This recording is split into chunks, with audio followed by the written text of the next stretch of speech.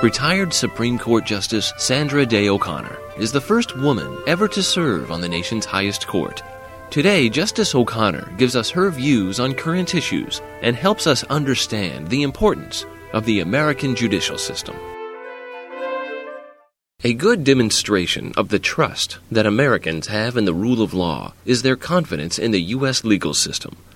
Every day in America, courts throughout the country render decisions that affect many people. Courts are a central part of the legal system, but they are not the entire system. Millions of Americans depend on legal services to manage their day-to-day affairs without interacting directly with the courts. They, too, rely upon the legal system.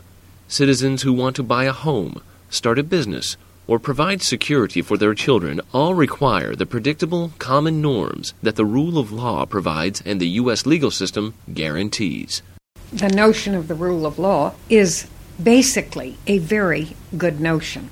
It's all about how you achieve justice and fairness in the nation's governmental structure. I've been a great proponent of the notion of the rule of law as we've gone around the world and as we've been able to see new nation-states develop elsewhere in the world.